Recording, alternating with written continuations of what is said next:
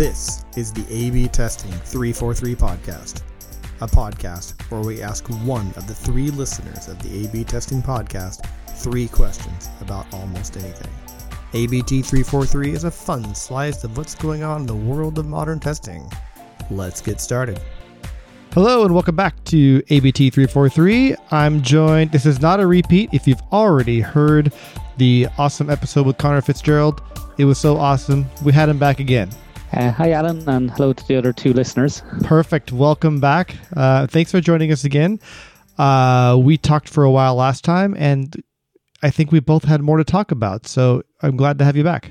Delighted to be back. The last podcast was my first time being interviewed for a podcast. I know on the Slack channel, a lot of people were asking, could we do a second round, which I was quite surprised with.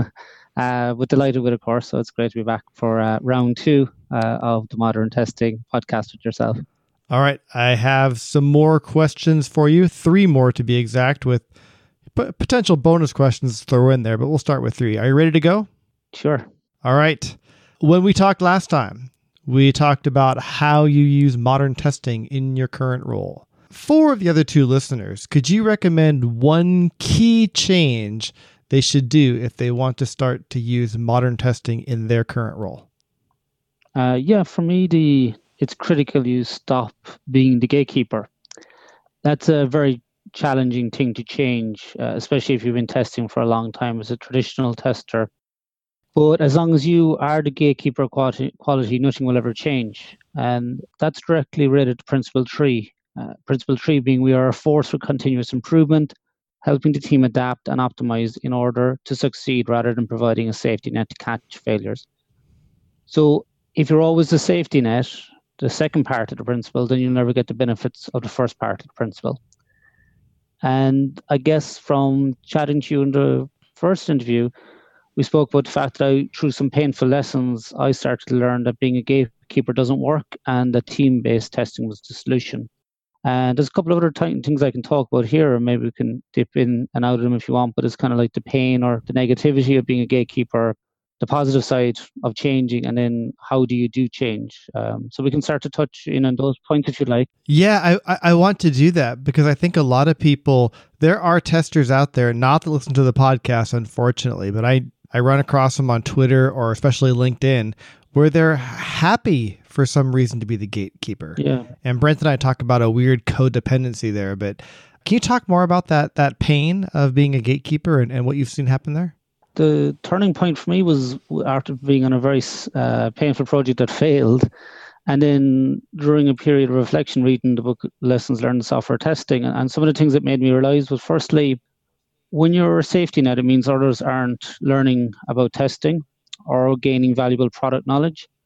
And on a personal level, I don't know if people realize it, maybe they don't, but it is a huge burden for testers. It can be isolating being the gatekeeper, and it can be quite stressful for them in the workplace.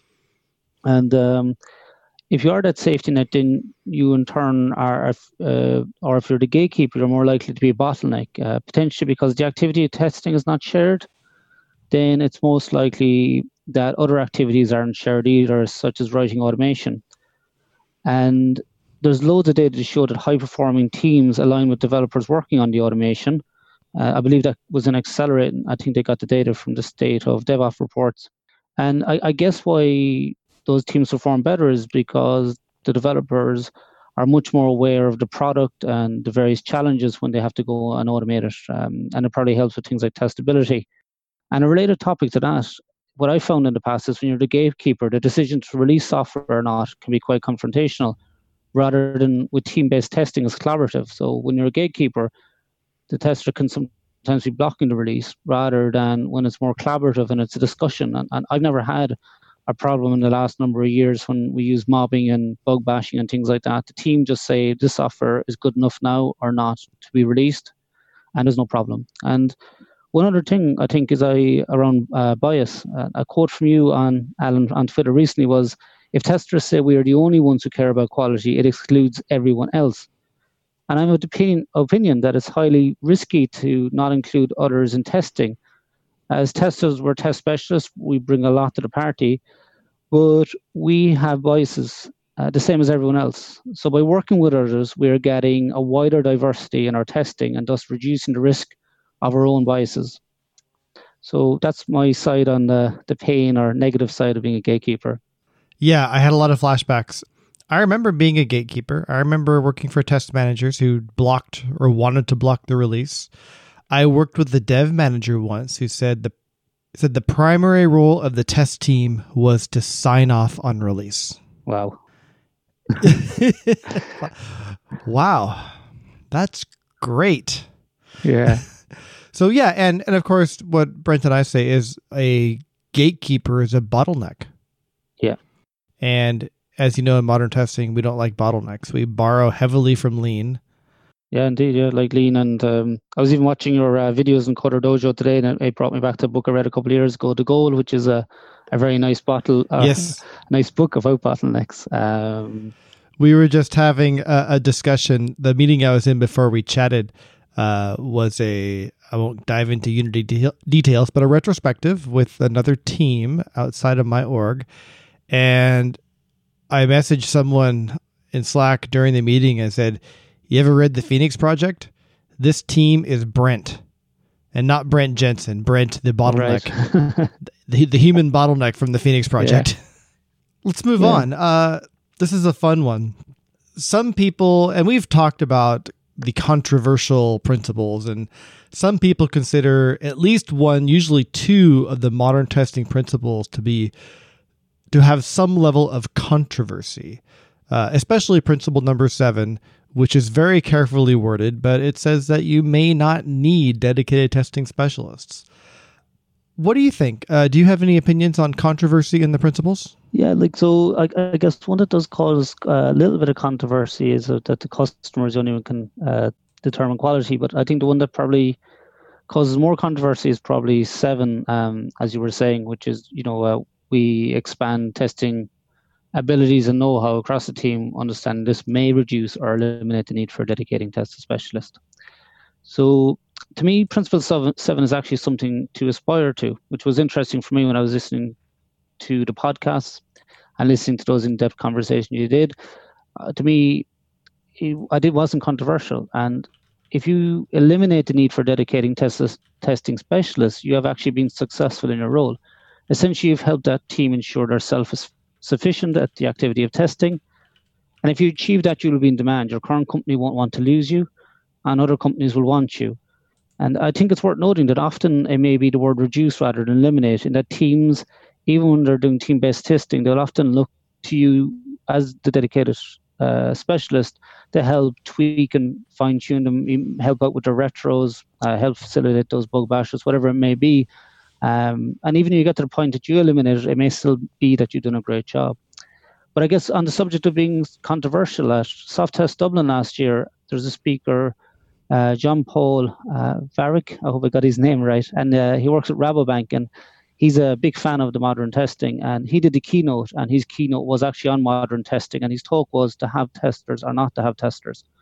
And it's probably one of the best talks I heard last year at the conference, and it really made me reflect afterwards that for traditional testers, probably Principle 7 probably strikes fear rather than controversy for them, in that the fear of change and fear that their role is changing. And I guess that can be very hard for some people.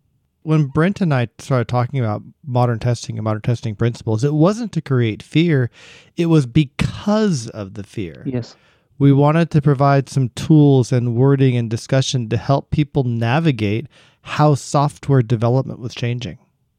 I'm going to shove in a side question here. I think this is related. That fear of change, especially among traditional testers. We saw this. There's always been change in testing.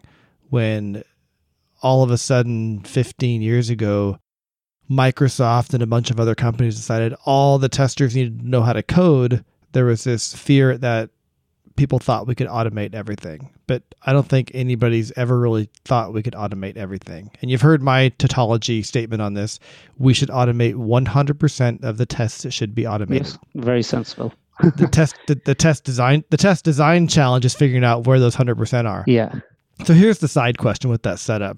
Last night I was tired and I opened up Twitter and I happened to open it up right up to someone having an argument that I'm going to paraphrase it. I think they're already mad at me on Twitter. I've been afraid to look. Okay. But I'll, without calling them out, all I said was something to the effect of, I opened Twitter and saw another argument about how all testing can't be automated. I'm not mad about the argument. I just wonder how I got to 1997 and why Twitter still works. I think that statement, the first half of that statement, comes from some fear of, if we don't have testers, we'll try and automate all the testing. And of course, we can't do that. We can't automate all the testing. We can automate all the tests that should be automated. Where does the rest of that testing come from in your world? How does testing happen if there are no dedicated testers? Well, so in the organization at the moment, there isn't a tester in each team. So some teams have a dedicated tester and others don't, but the team still do the activities of testing. So they bake in the quality as they go. So they're testing together when they're doing their mobbing sessions, through their code reviews, and they've taken responsibility for automation that was written actually by a dedicated test specialist in the past. So they've taken over a lot of those activities. They, from time to time, do look outside and would ask to have conversations with a dedicated testing specialist. But for the greater part, they're a self-contained team. And from my part, from my observation of them, the quality of the software they produce seems to be very good. You knew the answer I was going for, and you already answered it, I think, in the first question, is by the time you don't need a dedicated testing specialist, it isn't because you've automated all the tests. It means it's because the team does enough testing on their own of all types. Indeed. That they don't need that specialist to do it for them. Yeah. And that's the part that gets lost, why the point we want to keep on driving home. And it's why not having testers doesn't mean you're not doing testing. Yeah, definitely. Yeah. And I guess you seem, from listening to you over time, I think we think similarly on this point as well, which is related in that testers, I've worked with some excellent people who do automation testing, or will probably be known as SDETs, who are excellent at their role, but for the greater part, testers are skill set are better placed outside automation for the greater part, and that being working with developers, for example, to write the test, so that the developers write the tests, or at least help guide them in writing the code, is a much better use of the resource of a tester. So picking out what are the valuable tests, because you were talking about the tests that need to be done. So testers will be very good at picking out personas and user journeys, following those critical paths, often the ones maybe that are tied to revenues, and saying these are the most critical things we should automate, and then working with a developer to write really reliable, good quality automation that you can trust. And similarly for your alerting and other things, working with developers or working with people from an SRE or DevOps background to get these things in place is much better use of a testing specialist.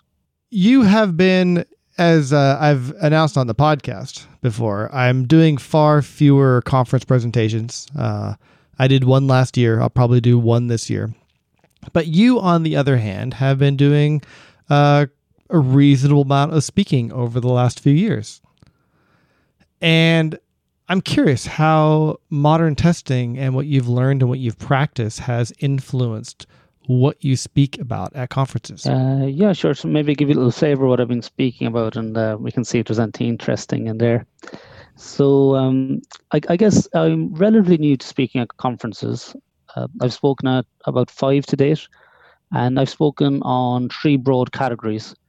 The first is how we can learn from other industries and disciplines, learning from aviation, healthcare, economics, the world of business, for example, marketing. The second broad category is Kanban, and I have a talk Kanban from a tester's perspective, but ultimately it's a story of 2 teams using Kanban for the first time and the challenges they faced and the benefits it brought them. And the third one is one Robert Meany and I delivered. Many of the listeners will probably know Rob. And we delivered a talk called Experimenting Our Way to Team-Based Testing, which was a reflection on 3 years together in Poplar, working together. And I've also delivered a number of talks at the Ministry of Testing Cork meetup, and Rob and I kind of co-founded or got that off the ground back in 2017. And we've done a mix of solo and joint talks with Rob there. So we've done things like exploratory testing, heuristics, and a few more technical ones as well, like how to test microservices and an introduction to automation. But I guess most interesting for you is I spoke at Test Bash Brighton the year after you delivered the modern testing principles talk. And you'll be glad to know I included 2 of the modern testing principles in my talk, which was principles 2 and 6, when I was speaking about how we can use models and about how we can use data. I have a couple questions about that. And actually, I'm probably even more interested in the Kanban talks. We're going to come back there. Okay. But to start off with, about a little bit more context around maybe what you talked about with principles 2 and 6. And then if there was any feedback around that would be interesting to share for the listeners. I guess it was. I did get a little bit of feedback because some people at the conference weren't aware of modern testing principles, so they were interested to talk a little bit more about it. So I talked about principle 2 because I talked about when I was studying business part-time a couple of years ago, one of the subjects I loved was marketing. And marketing are really, really good at their various models. They have a model for everything. And anybody can just look at their model and quickly analyze what it means. So what I said is that's something that we can learn as testers, that I'm a big fan of modeling, whether that being architectural diagrams or using something like a mind map, anything that kind of visually represents what a system looks like. And then related to that as well was that when I was doing the same business course, I was also studying e-commerce. And I was fascinated the way they use data to figure out how people work through the systems. In that, what point in a transaction do people leave the landing page? What point do they leave the cart? Do they leave the payments page? And they use data to figure out where they left, and they use the term, like they use personas and the terms user journeys. And I found it fascinating at the time that I was trying to write at that point in time, I was trying to automate all the things.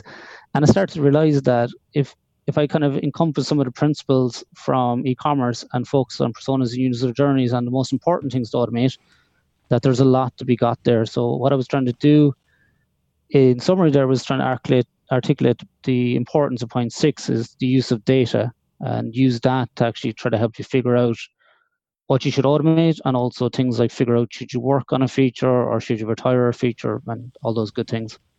It's an interesting, I wrote down my questions this time so I wouldn't forget. But okay. One thing that's worked out, I think not intentionally, but also not surprisingly, is the interplay and the interaction between the principles.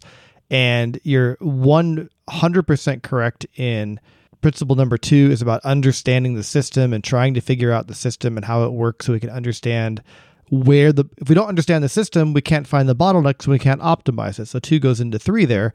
But with data, with customer data, analytic data, that gives us an even better, more accurate view of the system and how it works. Yes.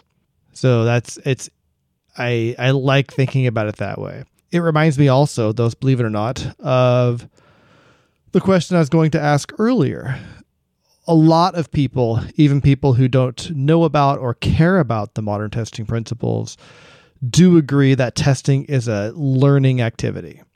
And doesn't mean that testers are the only people that learn, because as you and I know, anyone can do testing. And somebody's going to yell at me for saying that, but you know what I mean. Yes. But that activity is done well is a inquisitive learning discovery. Trying to learn the system is part of that. Yes. It's understanding what it is we're testing. I don't think any of the names in the industry would disagree that's important. The thing I want to bring up in regards to the previous question, which fits in well here, is that pairing with other people, developers, product managers, and talking about what are we making? Who is it for? What can go wrong? And having those discussions also helps us understand the system, or understand where the risk places, the areas of risk may be in the system, in order to get a better grasp on the system and have a better idea of what we need to do to alleviate that risk. Wheels within wheels, it all fits together rather nicely. It does indeed.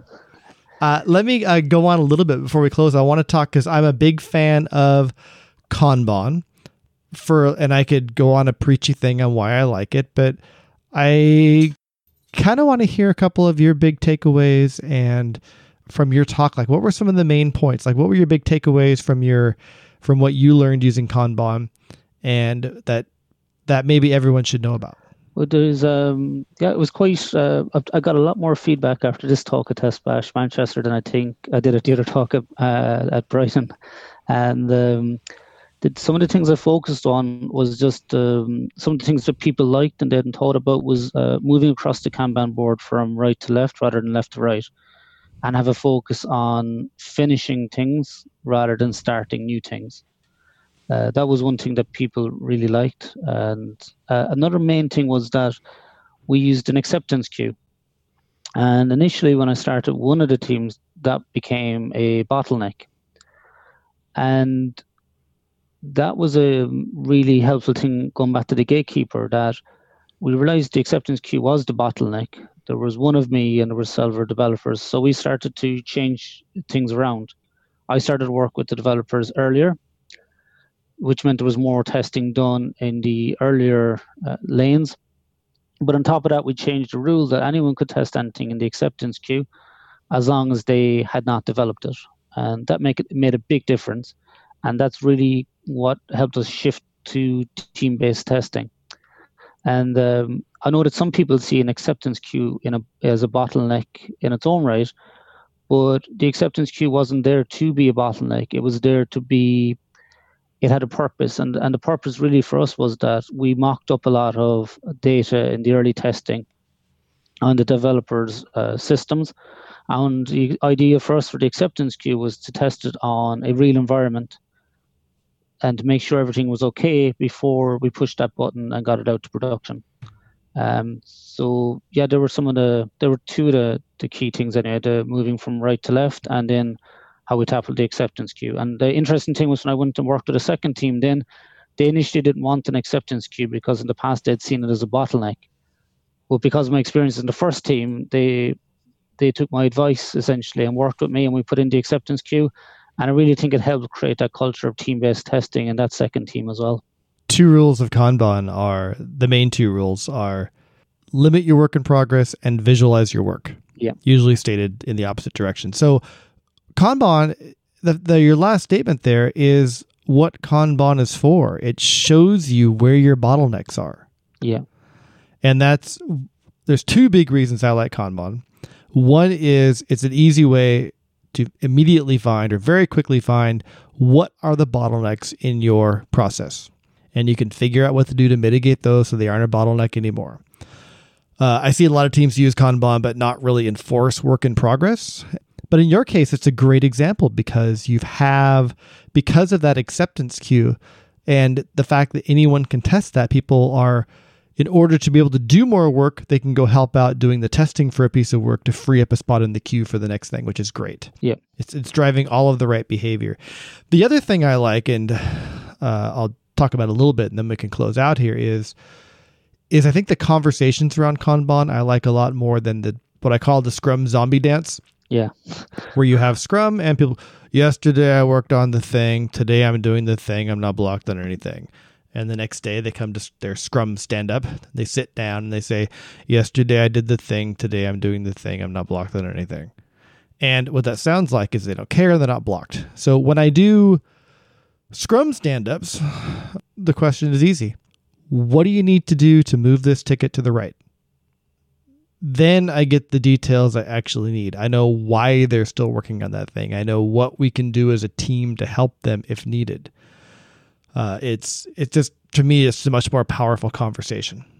And of course, you can, if you do Scrum well and you have a good Scrum master, you can get past that Scrum zombie syndrome.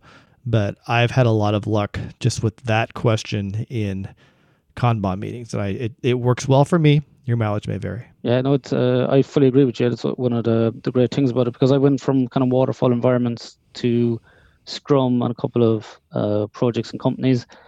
And then when I joined my most recent role, I really wanted to use Kanban, and all the things you're saying, it works. Like, like visualizing the work, which is the first thing you kind of do to get it implemented, but also as well how it changes the stand-up, because that's another improvement, to move away from Scrum, what I did yesterday, what I'm going to do today, and instead talk to the board and talk about getting things unblocked and moving things to done. And that's not a powerful change. When you're walking the board from right to left is powerful, but changing the stand-up to talk to the board and not talk about individuals' activities is a big shift for me.